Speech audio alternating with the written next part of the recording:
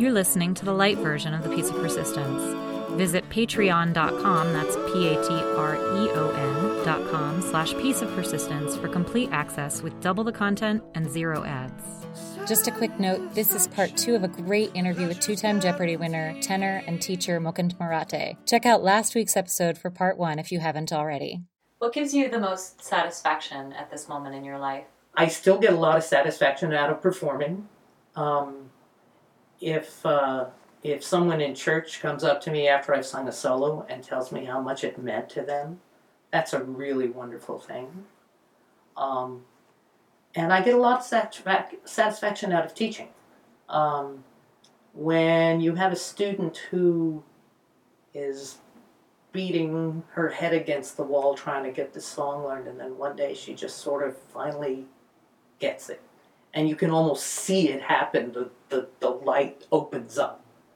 And they go, oh, now I understand. Oh, I understand what you've been telling me about whether it's a technical thing or a matter of interpretation in a song. That's really, really rewarding. When I started teaching, I had a good friend who told me that, he said, teaching these kids how to sing is going to be the least important thing that you do. And I had no idea what he was talking about.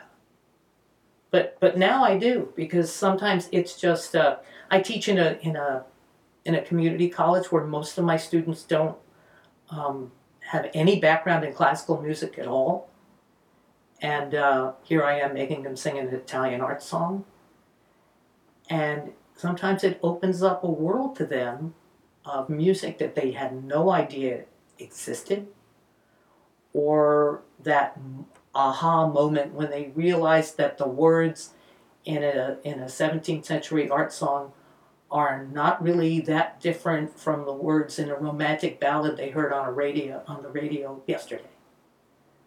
When they realize that, I say sometimes, this song is 200 years old, and they look at me like, no way. They had music then? Because they don't know. And when they realize that human emotions haven't changed in 200 years or 2,000 years, that's a big revelation. And I always love that moment when it finally sort of dawns on them that there's more going on out there in the world than they knew about. So you're taking your expansive view of the world and giving it back to your students? I think so, because I try with my students to make them realize that nothing happens in a vacuum.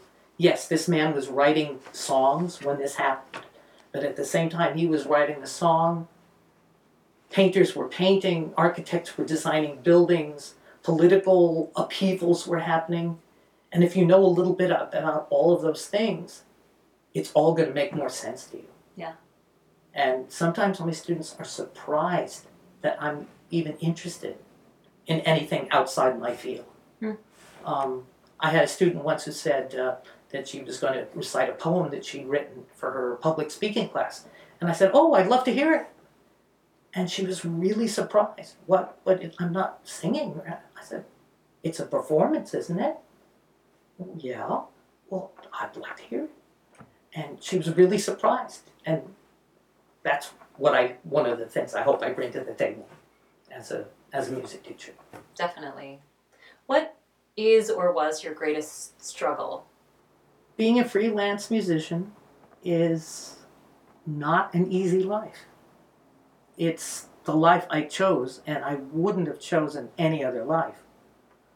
In fact, I frequently tell my students, if they're interested in a musical career, I always say, and I always hope that they will not take it as negativity, but I always say, if you have anything in your life that you think that you could be happy doing besides music, then you should do that.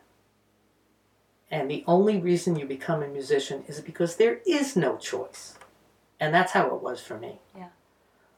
There was, when I discovered how much I enjoyed singing and how much I loved doing it, there was no other choice. There was nothing else in this world that was going to make me happy. And I was lucky enough to be good enough at it to make a living at it. So I count myself extremely lucky. Yeah. Because I get to do, and I get paid for it, what a lot of people would do just for the love of it, for fun. It's true. You know, and the struggle has been, for me, sometimes just making ends meet. It's not, you know, there are really, really good times and there are lean times, and you sort of get used to that.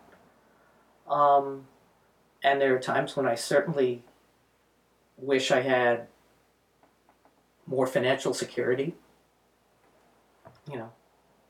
And sometimes people who are not musicians get mad when I say that, because they want me to be the artiste, you know. They want me to not even be concerned with such mundane things as making a living. Gosh. You know?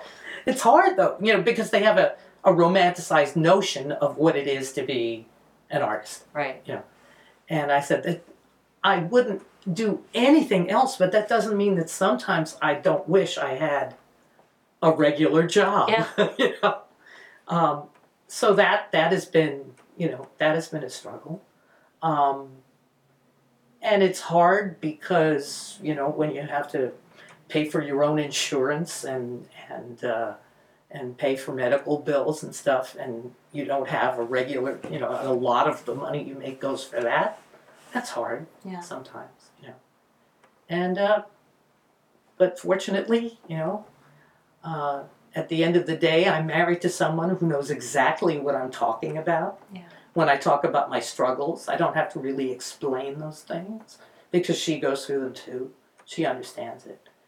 And I have a wonderful family who has always, once my mother got over the initial shock of he's going to become a singer, what is he going to do? But when she heard me sing at Carnegie Hall, she said to me, she said, you know, you were actually very good. And I wanted to say, well, Mom, you know, you don't have to sound so surprised. But she was very proud of my accomplishments, you know, and it made a big difference to me. And my family has always been there, you know, with moral support and occasionally financial support when I needed it. Yeah. So that's been good. And, you know, I'm at a point in my life now where I know that eventually I'm going to have to stop singing one day and do a lot of teaching, and I know I'm going to miss being up on the stage, but that's okay, you know. That's the life I chose, and even the 25-year-old knew that it wasn't going to last forever. Sure. So that's what I do. Within all of that, how do you define success? I guess for me, success is the fact that I've gotten to do what I love. You know, I certainly don't define success as making a lot of money, because I've made a living, but I certainly haven't become rich. But you've had a family within that. And it's been a struggle raising a family, you know, under those kinds of conditions sometimes. But that's definitely a success. I mean, you know, my two children are two of the nicest people I know. And I don't take any particular credit for that. That's just the roll of the dice, and that's how they came out, and I'm really happy about it. I mean, sure, I had something to do. But, you know, I think it was always who they were. Yeah. And that makes me happy, you know. I honestly think that the world is a better place because my children are in it. And I guess that's a success. Yes. Yeah. On Jeopardy and Carnegie. Jeopardy and singing at Carnegie Hall, those are things that happened to me and things that I did and that I was successful at, and those things, of course, make me happy. But my marriage, my children, my family, those aren't things I did. Those are who I am. Yeah. Those aren't accomplishments. That's me. The guy who came from this family, with his mother and father, and who has these sisters and nieces and nephews and cousins and everything. That's who I am. Mm. And that's what I'm part of. So I'm lucky that way because we all pretty much get along really well together. And so that's a success. That's great. Do you have any habits or traits that you would attribute to your happiness and success? I think most people see me as a pretty easygoing, happy-go-lucky kind of guy. But I think what a lot of people don't see is that deep, deep down, I'm actually pretty stubborn. And it may be a very quiet kind of thing, but when I get dug in, I really do get dug in. And I think it's served me well because I'm in a profession that can be really hard sometimes and harsh. Yeah. And I've just always just kept going. Yeah. So I think that has served me well. But you've kept the humor in, for sure. Oh, yeah. Yeah. And I think that's another thing that keeps me sane, my ability to look at the world in kind of cockeyed fashion sometimes and find the humor in some of the oddest places, but that it keeps me going. That's great. You mentioned that you seem very high energy to most people, but you kind of have this other side. If there were one thing that you could show people differently about yourself, what would it be? I don't know if there's another side of me that people have seen, but certainly my persona as a performer is kind of high energy and always making jokes. But I just like everybody else, I have my moments of doubt. I have my moments of worrying about all kinds of things. I hope that if people know anything about me that they maybe don't know, that they know that there's a saying that it's more important to be kind than it is to be right.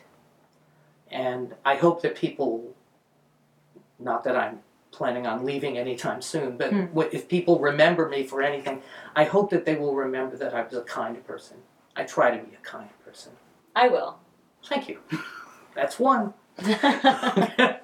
If there were one thing that you'd like the world to see differently through your eyes, what would it be? Well, sometimes it seems like very naive, but I just want people to get along. Yeah. I think that's sometimes why I make jokes, because it's a good way to ease tensions. It's a good way to be a peacemaker sometimes. And that's it seems like a very simple thing. I joke sometimes, the world would be a much, much better place if everyone would just do as I said. But unfortunately, there are a lot of people who feel that way. Yeah. And, I'm not the guy anyway. So, but yeah, that's kind of what I'd like people to look at. Do you have any advice for us? Yeah, I think it's really important to remember that life is way too serious to take it seriously all the time. I love it. Mukund, thank you so much for inviting me to your home today and letting me interview you. I always love spending time with you today, and I am just so thankful that you would share your insights with us. It was a lot of fun. Thanks. For me too. And thank you for joining us today on the Peace of Persistence. If you enjoyed today's episode, please share us with a friend or take a minute to review us on iTunes, YouTube, or IMDb. Every review and every share goes a really long way in helping new people discover our show. Also, if you happen to know somebody who's extraordinarily happy and genuinely happy and has achieved some kind of success in their lives, if you think they'd be a good fit for the show, please email us at peaceofpersistence@gmail.com and let us know. In the meantime, please don't forget to subscribe on iTunes and YouTube if you haven't already, and join us next time on the Peace of Persistence for more great content to help us all build the happiness and success in our lives. Thanks for joining us on the Peace of Persistence Lite. To hear what Alex Trebek said about Mukund's wife, his surrealistic riddles, and how he learns motivation through his students, visit Patreon, that's patreon.com/Peace of Persistence for double the content and 0 ads. Or just because you love the show and want to support us. See you there!